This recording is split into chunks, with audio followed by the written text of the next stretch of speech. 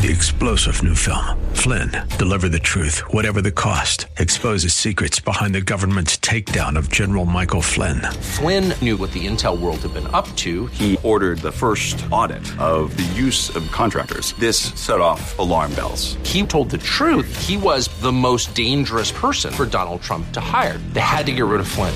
Flynn, Deliver the Truth, Whatever the Cost. Available now. Watch it today. Go to salemnow.com. salemnow.com. This is the Pro America Report on The Answer San Diego. Welcome. Ed Martin here on the Pro America Report, last program of 2022, and we're going to be doing some best of, play some replays on this program, and also on Monday, and then on Tuesday we'll be back live. So Happy New Year, first of all. Happy New Year. May 2023 be blessed in ways that you cannot even see right now. I hope it is, and we'll be rooting for all our listeners and everybody to be very blessed. So what you need to know, it's time for a couple predictions. I did an interview show, and I talked for a long time about different predictions. I talked about how I think immigration, the problem of illegal immigration, will burst into the American scene in a way it hasn't before. I talked about how the pro-life battles are not going away. I think that those predictions are pretty sound, that they will in terms of policy issues. But I wanted to kind of pull back and make two observations. One, 2023 will be a year of distrust and verify. Distrust and verify. You've heard me using that phrase. Pardon me. You've heard me using that phrase over and over again in the last few weeks. And I'm echoing, of course, Ronald Reagan, who was echoing actually a Russian a proverb, a maxim that the Russians used in their own culture. Ronald Reagan, of course, said trust and verify. Distrust and verify. Here's what I want to tell you. 2023 will be a profound year of distrust. We are seeing more and more things exposed that will make us distrustful. And it's terrible, really. It has to do with everything from federal law enforcement, to, how, some of the markets have been run, economics, spending, all kinds of things we're seeing laid bare, and distrust and verify will be the operating, and I think it will become, and this will get to my second prediction. It will become the thing that people are most afraid of, is that they distrust the government. And that fear is a great motivator, right? It's a great persuader. It gets people motivated. And so that gets me to the second thing that's going on. One of the realities of the current world we live in is that fear sells. And by that, I mean that clickbait sells, or crisis sells, or trauma sells. And if you go back in time, maybe to the 80s, probably the 80s, it was just starting. CNN had started, and you were getting more talk radio that was quicker edged. Rush Limbaugh came in the late 80s. But CNN's a good touchstone for this. CNN started covering everything 24 hours a day. Instead of waiting for Walter Cronkite or later Peter Jennings or those folks to come, Tom Brokaw, to come on at 7 p.m. or 6 p.m. or whatever in the evening to get your half an hour of news, you got it 24 hours a day. Flash forward to today, and for maybe the last 15 years, you're getting 24 hours a day all the time, all over the place, in terms of the internet. But what's happened in the last 5 years is that the shift has been towards create, as I mentioned before, create a crisis, cover the crisis, monetize the crisis. And so the incentive is for the news reporters, the people who are supposed to report the news, to become the news makers. And that incentive is now baked into the business model. And so you can go back to follow the money, but and it plays out really obviously. So here's my point. 2023 is going to be a time where there's a lot of distrust. I think you're going to see the Republican House dig into some things that are going to give us more reason to distrust government. I think that the Democrats are going to find ways and issues to talk about that are going to make you think, oh boy, I don't trust those guys in power either. And there's going to be a lot of distrust and verify. Distrust and verify will be our motto. But part of the problem is, that's what the money makers, that's how you can make money, is create a crisis. And so you're going to see crisis creation, and it's exhausting. It's exhausting. It will start to become political, meaning Biden versus Trump or Trump versus DeSantis in the primary, however you want to see it. But in 2023, there's just going to be this continued frenzy of drama and crisis, and it's exhausting. And as we see, say, the Twitter expose, as Elon Musk has made that clear, people are more and more disgusted with that, but they're still engaged. TikTok. I don't know if I think I mentioned this on the program the other day. I was watching one of the football games, one of the bowl games, and the halftime program was sponsored by TikTok. That's the Chinese communist regime sponsoring our football games at New Year's Eve time. And my point is that TikTok is more popular than ever. It's consumed more rapidly than ever. It's to the detriment of the country, but it's also going to become, there's going to be lots of crises to cover. There will be crises, there'll be murder, there'll be mayhem, there'll be drag queen story hours.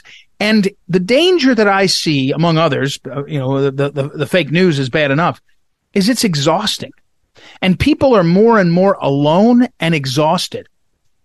And just in the last few weeks, I have had the experience very intentionally of setting up a chance to visit with some buddies for just a half an hour. In one case, it turned into an hour. In another case, it turned into 45 minutes. But the idea was I said to a buddy of mine twice, hey, let's get together. One time it was, let's go get a cup of coffee. Another time it was, hey, why don't you come by the house? I got one of these fire logs I'm burning, and I know we enjoy sitting around. And so in both cases, I had these one-on-one interactions with buddies of mine that I've known for a while. One guy I've known for decades, another guy I've known for years, but I hadn't seen a lot of. In the case of the guy I knew for decades, hadn't seen in him in a couple of years. But the other guy I saw recently, but not, and just hung out. And it was intentional that I had to go and create these moments that were, I left my cell phone away. I actually, in both cases, I put my cell phone away. I didn't mention it. I just did it. And I have an Apple Watch, but I didn't look at it. I had to go, and the other person, just by nature of the dynamic, didn't either. Here's what we got to do. If my prediction is right, that we're going to see more and more distrust, it's going to make us more and more unhappy. We're going to see more and more things about the spending and Joe Biden on the last days of the year signed a $1.7 trillion budget deal. There's more dog meat in that than ever. It's going to make us crazy. And we're going to have the media. We're going to have the activists. We're going to have the classes of people who care. Some of them guys I like, Adam Andrzejewski and Open the Books, they're going to find that stuff. They're going to tell us how bad it is. They're going to, and it's going to be on all sides. And we're going to have more trouble with the federal law enforcement, more concerns about the wars. We're not going to be able to track the $100 billion plus that went to Ukraine, et cetera, et cetera. And then the media is going to make every crisis something to cover, drama and clickbait and all the rest. And it's exhausting. And here's my other prediction. If we can find ways to change that dynamic, we will actually start to see through it. And we won't fall for it the same way. It's a little bit like when you meet someone who's more mature. And when you're, I'm aware of this because my kids are, I got three teenagers and one 10-year-old. And you see, as they start to change, you suddenly see like they've kind of caught on to life a little more.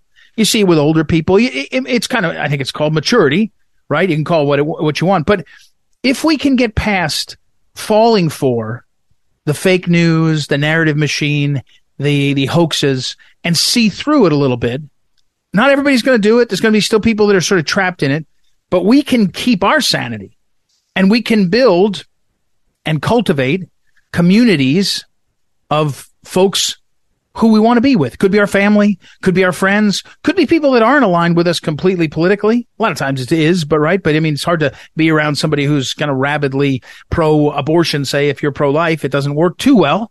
I mean, sometimes you can do it. But my point is finding these communities and cultivating in-person time, I think is going to be transformational. People are hungering for it. And if the opportunity and the mindset opens up, it's going to be wonderful. It's going to be wonderful. It's going to be great. It's going to be really special. It's going to be a kind of renewal. Now, I happen to think that renewal will include a religious awakening, spiritual awakening, reawakening, but not for everybody, not in the same way. But at least initially, something that gets you face to face with another human being instead of screen to screen. Instead of suffering from screen apnea, I don't know if you've heard that, you start to breathe differently when you're looking at screens, and people actually are diagnosed with screen apnea. Your body is breathing in oxygen and oxygenating itself worse because you're looking at screens. That's just an example. So that's the challenge. There's lots of inside predictions we could talk about, nitty gritty. But let me finish and what you need to know today on talking about these two big predictions, and then what I hope will change and to restate it. We're going to have more distrust than ever, but we have to verify. We have to make the second step, and then we're going to be fed a crisis all the time. Those two predictions I think are baked in. The third one, my prediction is let's do something different. Let's change it. And I finish by saying this: if you look around you, you'll see 1, 2, 3, 4, 5. I don't know. In my case, I've probably got 5 or 10, 5 or 7 people who are such quality people. I want to spend time with them. And that's around all of us. That's just a gift. That's what's in the image and likeness of God. They're all around us. And that's what we have to strive for. And that's the great gift. And we're still in a country, albeit with limitations, where we can actually spend time together like that. All right, that's what you need to know. Happy New Year, everybody. Be right back. Ed Martin on the Pro America Report. Back in a moment.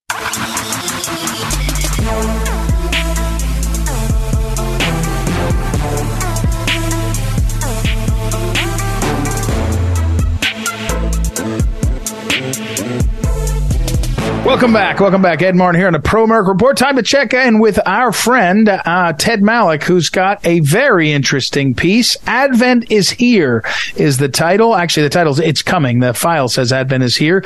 And so first of all, and as we get ready for Christmas in a couple of days, this is a good start. So, Ted, welcome back. Merry Christmas to you. Thanks to you and to all our friends out there who are listening. Well, so how'd you write this one? I mean, I was going to say, well, Ted Malloch's written dozens of books, and he's written columns, and he writes on heavy topics and all. But you've written on literature, you've written on faith, so it's not new for you. But tell me about this one. Tell me where you got going with this, and what it means. Well, I think that increasingly, we are overwhelmed with the commerciality and secularism of shopping, and Christmas is about what I call Santaism. Instead of pondering the true meaning of what awaits us, the literal meaning of Advent, which is the Mass that we celebrate on Christ's birth. So, you go back to the Latin Adventus, which means coming, and it marks a time in the church calendar. We're still in the middle of Advent, until late Christmas Eve. And it's a period of preparation. What are we preparing for? The celebration of the birth of Jesus Christ at Christmas. So there are 3 anticipations, really, in this coming of Christ, 3 different perspectives. It's helpful to remind ourselves of each of them. One is, of course, the picture we have in all the Christmas cards, stamps, the reality, Luke's gospel, the physical nativity born of a virgin in a manger in Bethlehem, a real occurrence. Christ was born. The second is, of course, what happens when Christ is received in the hearts of any believer. It's an advent in its own right. And then finally, for those believers, there's an eschatological anticipation of Christ coming again, the so-called second coming. So, we just need to be still and listen. This is hard to do in our busy and, complicated world. We're talking with Ted. Ted, I want to ask you the observation, though. But the second paragraph of this piece, we're talking with Ted Malloch, and as it's called, "It's Coming," about Advent. Put away all the noise and clutter, all the commerciality and secularism of shopping and Santaism, and instead ponder anew the true meaning of what awaits us. So my question is, with the benefit of years, as you have, and that, therefore perspective, is it worse now, or is it different now? Is the clutter?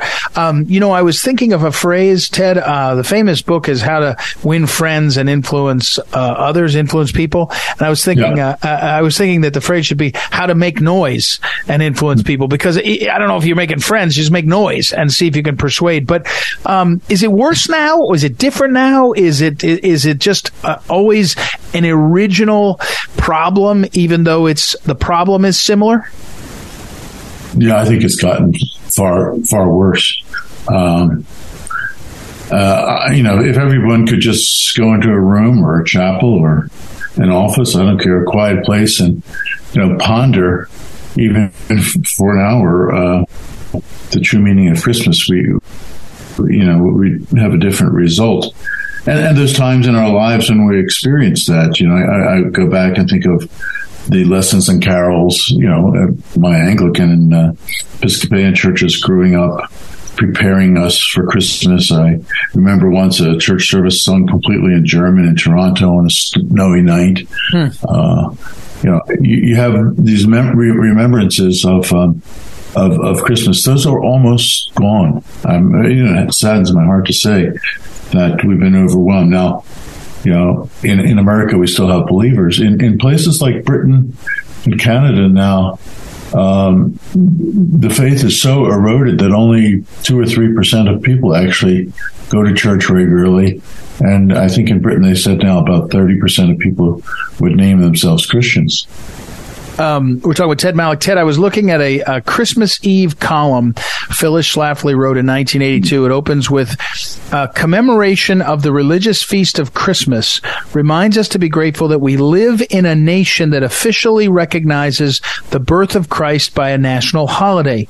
It gives us a chance to recall that our American heritage is religious, not secular, and that the foundation of our governmental institutions is a proclaimed togetherness of God and his people. One more line. The Declaration of Independence, the Northwest Ordinance, George Washington's farewell address, Lincoln's Gettysburg Address, our coins, our Pledge of Allegiance to the flag, military and congressional chaplains, oaths of office, oaths by witnesses in court, and more than 100 presidential proclamations of thanksgiving, all are proof of the close intertwining of our American heritage with reliance on God. 1982. So here we are, December 2022. Still true? Well, it's still true because, it's historical fact. Does it ring true in the hearts of American citizens any longer?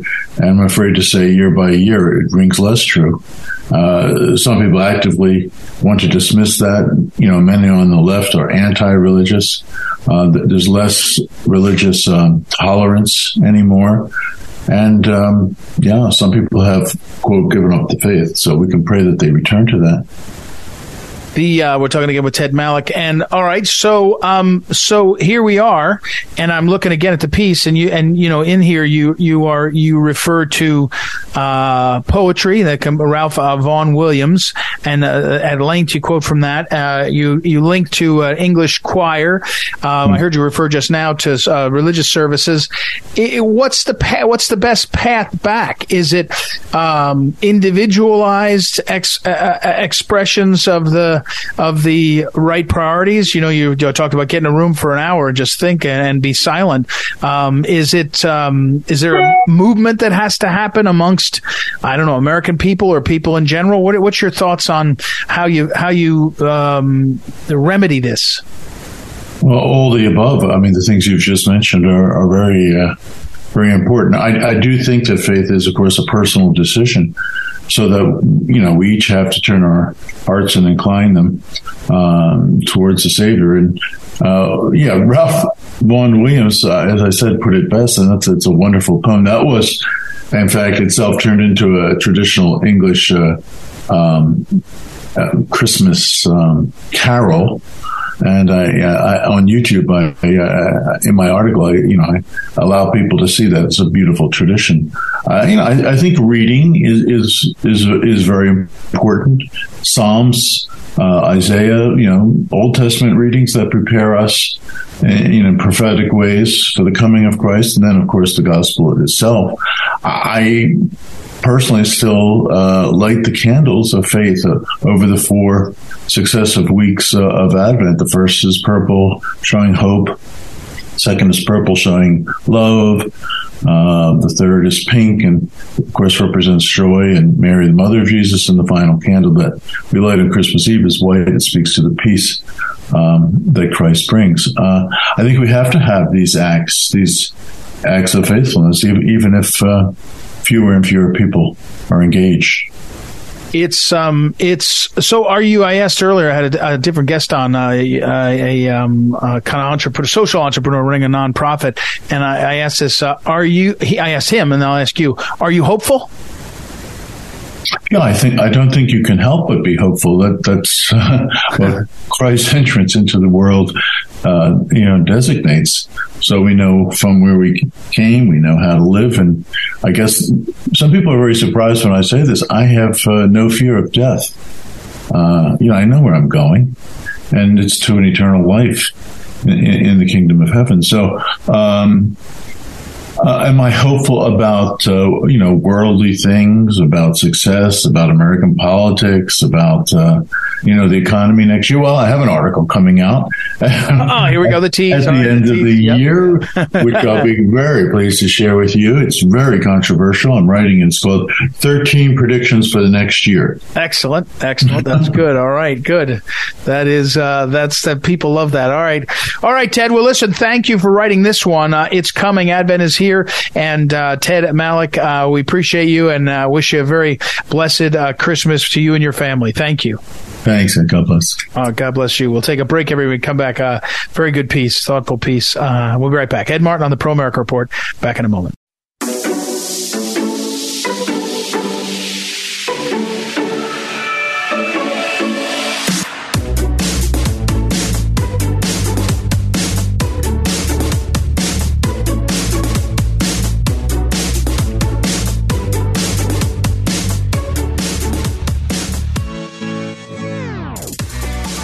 Welcome back. Ed Martin here on the Pro America Report. It's been a little bit while since we caught up with my friend John Zadrozny, and we have to check in with him. America First Legal is where he hangs his hat and is working. So welcome back, John. How are you? I'm great, Ed. Thanks for having me on. It's an honor. Well, it's good to have you back on. So these stories slip by so quickly, and one of the things I wanted to ask you about is we're talking with John Zadrozny again, by the way, Deputy Director of Investigations over at America First Legal, aflegal.org. You can see all their work. I saw, a week or so ago, a discussion of Hunter Biden. There's Hunter Biden laptop. I got it. But what's actually in there? What are we seeing? And you reported on the Biden administration has to face up to a request to walk us through this. I think this is really important. Yeah, well, like you mentioned, Ed, everyone's focused on the laptop, and I think there's a lot of information in there that is a lot of it's already out. And in fact, my understanding is the vast majority of the information on that laptop's out, and that's not a question of what's in there. It's just that some people are still clinging to the narrative that it's misinformation. What America First Legal did was earlier this year, we submitted a FOIA request to the National Archives and Records Administration, or NARA, which is basically the library for the federal government. And we requested that they provide us with records regarding Hunter Biden and Burisma, as was discussed during Joe Biden's tenure when he was vice president. So this was obviously pre-2017. This was what was happening when Joe Biden was president from 2009 to 2017. And we haven't gotten those records yet. They're playing a lot of games, as they are wont to do. It's always funny to me, Ed, how the left is always promising the most transparent administration in history, but then they do everything they can to prevent the release of documents. And there's a story out now, too, which is a great reminder of what's going on. In theory, this upcoming February of 2023, the Biden administration is supposed to be releasing records relating to other things in the vice president's office activity, but also any mentions of Hunter Biden and Burisma. And what's really interesting about this is that we were told, I find this funny, Ed, because how many times were we told by Jen Psaki, how many times have we been told by Karine Jean-Pierre, Hunter Biden was never a federal employee. His business dealings were not on official radar. We don't really know what was going on. It was none of our business. And yet now we're hearing discussions that the White House may withhold documents that specifically address Hunter Biden and Burisma from Joe Biden's time as vice president during the Obama administration. And that raises a ton of questions. Does I hate to do this, but do you know there's something there, or you think there's something there, or there's reports? What is it? And if I can say, who else is asking? Anybody? I don't know if anyone else is asking it. We certainly are. I can only speculate here, but my theory is that there's a lot more knowledge about Hunter Biden's business activities by Joe Biden, both now and then. In fact, I would go so far as to say that the reason they're contemplating withholding all this information is because it shows basically active use of the office of the vice president and official machinery and taxpayer dollars, by the way, to run Joe Biden's crime family's business deals. I don't actually think Hunter Biden is the mastermind of anything. I say that respectfully. I think he might just be part of the Biden crime family making money, and he was in the private sector, so he was the face of a lot of these engagements. That from reading a lot that's in the public domain that's already open source, that he's the guy who's all over the world sealing business deals.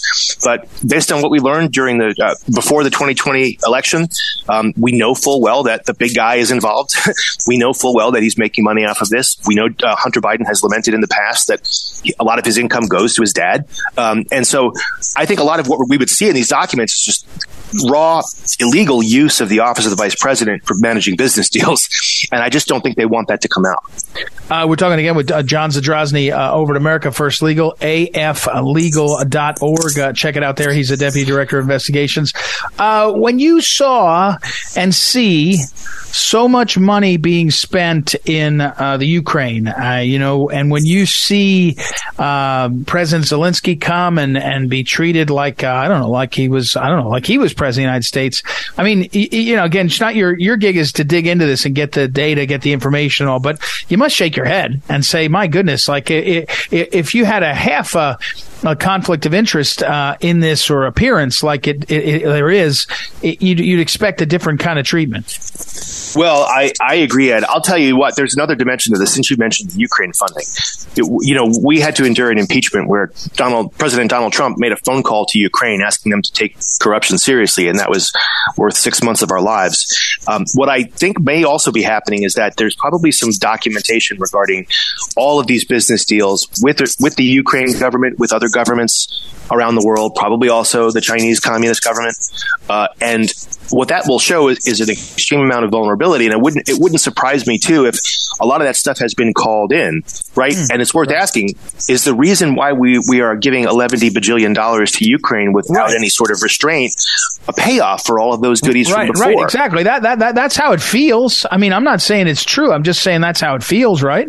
Right. Well, yes. But again, Ed, the point is, if transparency could solve this problem, if that's not what's happening, say, I want the public to scour my vice presidential records. You're going to see there was no smoke there. We're all on the up and up. If they withhold it, that raises a lot of flags, and it will really sort of raise that specter of being leveraged. One other thing, too, Ed, just on a legal note, they will probably try and use what's called executive privilege. But executive privilege, for what it's worth, is a very narrow concept. It's designed to allow a president to obtain candid, unfiltered advice from advisors without the advisors having the risk of public exposure. Right? You and I can understand that if we were asking a handful of people for advice, but they knew it was going to be released to the public or it was be known to a wide circle of people, that they might not give the same advice, right? The only way you're going to get the unvarnished truth from someone in your circle is if you know their information is going to be held tight. So it's a very limited reason for withholding documents. If they invoke executive privilege, they're either doing so incorrectly and illegally. In other words, those documents are not privileged in any way, shape, or form. Or if they are appropriately used, it raises another question.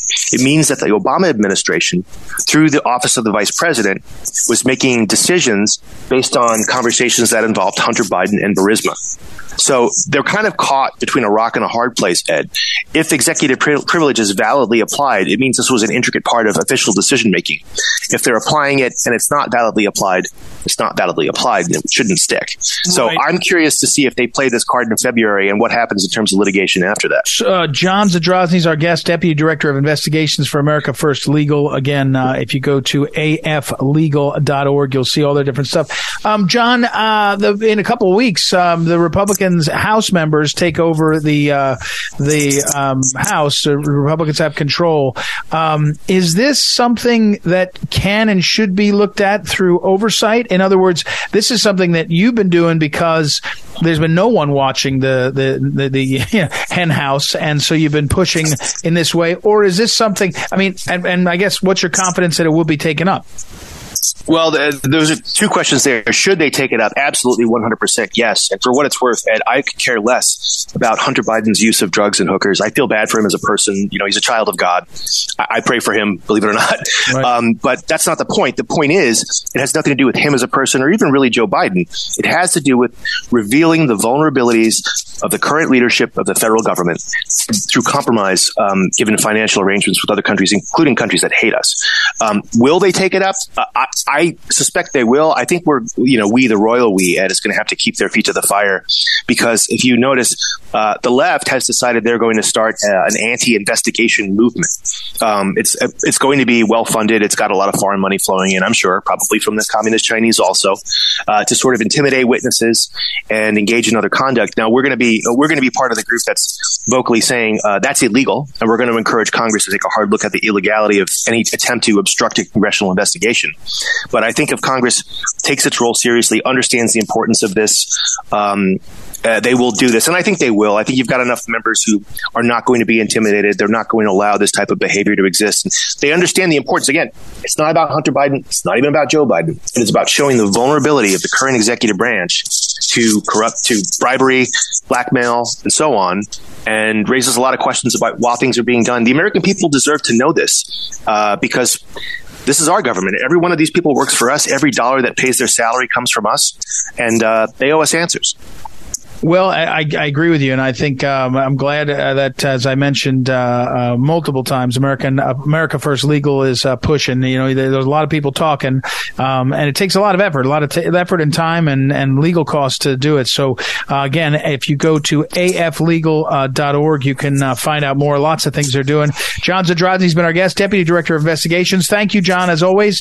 Merry Christmas to you, and we'll talk again, I'm sure, after the holidays. Thank you so much, Ed. Merry Christmas to you and your family as well. Great. Thanks very much. Appreciate that. All right, guys, we'll take a break. I'll put up on social media a link to that story as well as to aflegal.org. I'll be right back. It's Ed Martin here on the Pro America Report. Back in a moment. This is the Phyllis Schlafly Report, a daily commentary continuing the conservative pro-family legacy of Phyllis Schlafly. Now, here's the president of Phyllis Schlafly Eagles, Ed Martin. Conservatives, moderates, and even some who would claim to be on the left support the important work being done every day by law enforcement. However, President Joe Biden and the Democrats in Congress have interfered with necessary local police work and thereby unleashed drug-related crime around the nation. As Donald Trump said at a rally in Ohio, "We all agree we've got to stop crime. Let our police do their job. We should deport every illegal alien that Joe Biden has unlawfully allowed to break into our country." Trump continued, "Drug cartels have seen their revenue skyrocket under the Biden administration." He went on, "Democrats will defund the police. Republicans will defund the cartels." In office, Trump threw illegal gang members out of our country by the thousands.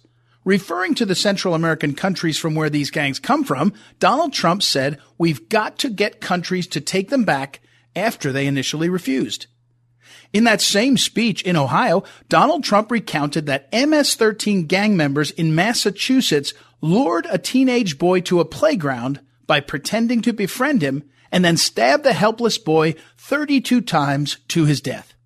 An immigration judge had released one of these gang members into the United States and even helped him obtain a green card to stay here. A drug dealer will kill on average 500 people, Donald Trump observed. The crime wave is caused by drug dealers, and Trump called for the use of the death penalty to stop and deter these horrible crimes while drugs are pouring into our country. Trump went on, "We will end catch and release and end illegal immigration once and for all." Those who say that President Trump no longer has his finger on the pulse of the conservative movement have missed the mark.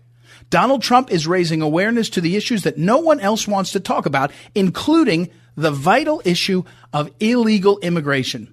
If we cannot secure our border, there is no way to implement the principle of law and order that all law-abiding Americans are entitled to live under. Chief among the responsibilities of any government is to protect the citizens of that government from lawless violations of their rights. Let's get back to basics and preserve law and order. This has been the Phyllis Schlafly Report with Ed Martin from Phyllis Schlafly Eagles. The lines have been drawn, those who support law and order and those who don't. Of course, criminals who burn cities and loot businesses want to defund the police. PhyllisSchlafly.com chronicles a plan to keep the streets of America safe. Go to PhyllisSchlafly.com. Thanks for listening, and join us next time for the Phyllis Schlafly Report.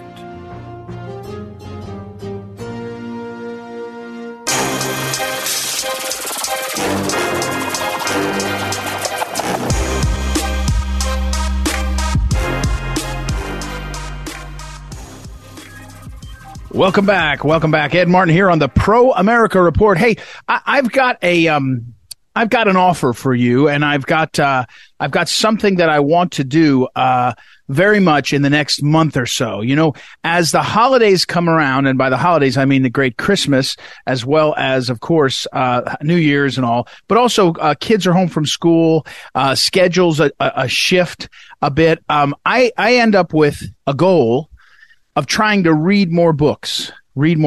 And so what I wanted to ask you to consider is send me your recommendations on books to read. Now, I do want your recommendation on books to read, but I also want you to send me, not the books you want me to read that are from your childhood or something.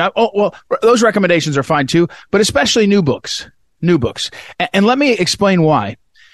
Over the past 4 or 5 years, as I've done this radio show and the podcast that we turn it into, I have become more and more convinced of the incredible power and the incredible persuasive nature of books. Now, I knew that before because I love books, but I came to know it a new way. And here's why. A lot of publishers, the ones that I really like and respect, and I'm going to go through a few of the names, they're being creative about the books they're publishing. Right? They're publishing shorter books, longer books, different authors. They're using the ebook format and audiobooks a lot. And there's just an incredible number of authors. And when someone, and I encourage you, if you think you're an author, if you're saying I might have a book in me, when you go to write a book, it sort of forces you to clarify what you think. And it's always helpful, in my opinion. Helpful for the writer, helpful for the reader. It doesn't make it easy, by the way. It doesn't make it easy at all. Writing is really hard, really, really hard for most people. I mean, some people say they're good writers and easy writers. I never really believe it. They may be experienced writers and therefore have a facility for it. They know what works for them and their voice, but still hard work. I remember the late Phyllis Schlafly, for whom I worked, and she wrote, I think the total was over 32 books. Her columns and essays she wrote for about 50 years every week. Every week she would write a column between 600 and 800 words, I think. And when she would write them, I would see her working on them on Sunday night for presentation to the editor and the publisher on Monday. And she would just talk about how hard it was to write and get ready for going forward, looking forward. And so I just want to encourage you. And so here's a couple of the authors. You've heard me talk to the guys at Regnery Publishing, which is a part of Salem. And there's a guy named Tom Spence, who is the top guy over at Regnery Publishing. And he's talked to me. We had a long conversation, 6 months ago, about how powerful and how different the industry was for him. And he'd been in the industry for decades, seeing what was really working, meaning what people wanted to read. And in particular, he works with Regnery, which is owned by Salem Media. He said the titles that were about Christian, not just apologetics, but politics, were having a real interest. Anyway, wonderful guy, fascinating guy. Regnery's over there. Al Regnery, whose I think father or grandfather founded Regnery, and Al ran it for a while. He started a nonprofit with another guy named Eric Campman, and those two guys call it. It's a nonprofit because they're being creative about how they can get the system to work. They're not in it. They're both at the latter part of long careers in the business. And it's called Republic Book Publishers. And it's been fascinating. It's got a book. Brandon Weichert on space is over there. He's been an eye opener for me. They also have in their Republic Book Publishing, they have the lieutenant governor of North Carolina's got his memoirs. Hey, extraordinary. Anthony Zaccardi over at Post Hill, publishing creative guys. Humanix, Humanix has published a bunch, especially of David Horowitz, and then creative. Tony Lyons, he's one of the guys that I've listened to a lot on my show. And he's at Skyhorse, of course, and on and on and on. There's a lot of them. There's a publisher, Perucci Publishing, a fascinating book. So, and you go on, my friend Floyd Brown over at Liftable Media. he's published books out there. You can make a list, and especially, of course, the famous ones. You've got Roger Kimball at Encounter. Adam Bello runs Bombardier. And, you could go on and on and on. Sophia Institute, I'm looking at my list. Sophia Institute Press has been extraordinary. Moody Press does some great books. But my point is, you send me, my proposal to you is send me your recommendations. If you have a book, and let me say this, one of the greatest things that's happened in the last 10 years is the ability for people to self-publish. Now, I tend to think you self-publish best when you have editors that join you in the process, right? And so you're not just you writing it, you put it together, you put it on, a self-publisher. You got to have people that will critically look at it, but it doesn't mean it has to be people in the industry that dominate the industry, or did in the past. It's shifting, and it's been great. So if you have a book recommendation, someone that has a book, send them to me.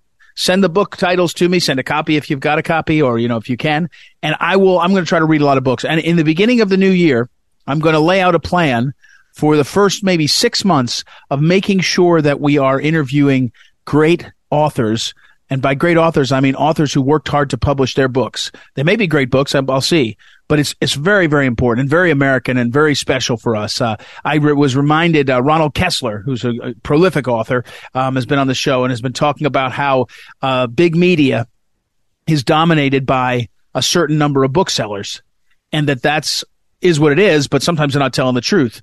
And I think we have more and more. If we're going to doubt the fake news, what the big media has done with fake news on cable TV, on network TV, you got to look closer at the publishing and big media and what they've been telling us for a long time. Robert Kennedy Jr. in his books on Fauci and COVID has done more to lay wide open the corruption of science and scientific publishing, both. So there's a lot there. So send me your books. It's my project for the next 4 or 5 weeks as we head into a new year and as we're in a new year. So do that, okay? All right, we got to run. Well, thank you, as always, to Noah Dingley, Ryan Haidt, our associate producer, who's been filling in some, too.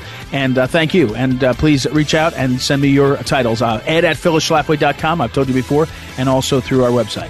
Have a great day. We'll be back. Ed Martin, Pro America Report.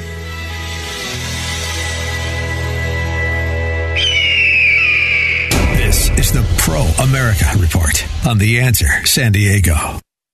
3-star General Michael J. Flynn, head of the Pentagon Intelligence Agency, knew all the government's dirty secrets. He was one of the most respected generals in the military. Flynn knew what the intel world had been up to. He understood its funding. He ordered the first audit of the use of contractors. This set off alarm bells.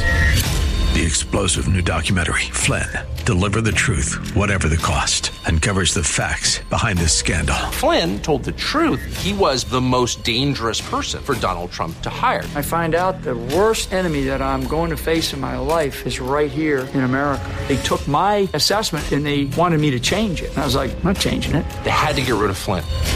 With in-depth interviews, archival footage, and never-before-seen personal records of the man behind the headlines. I just felt like I was drowning. Flynn, Deliver the Truth, Whatever the Cost. Available now. Watch it today. Go to salemnow.com. salemnow.com.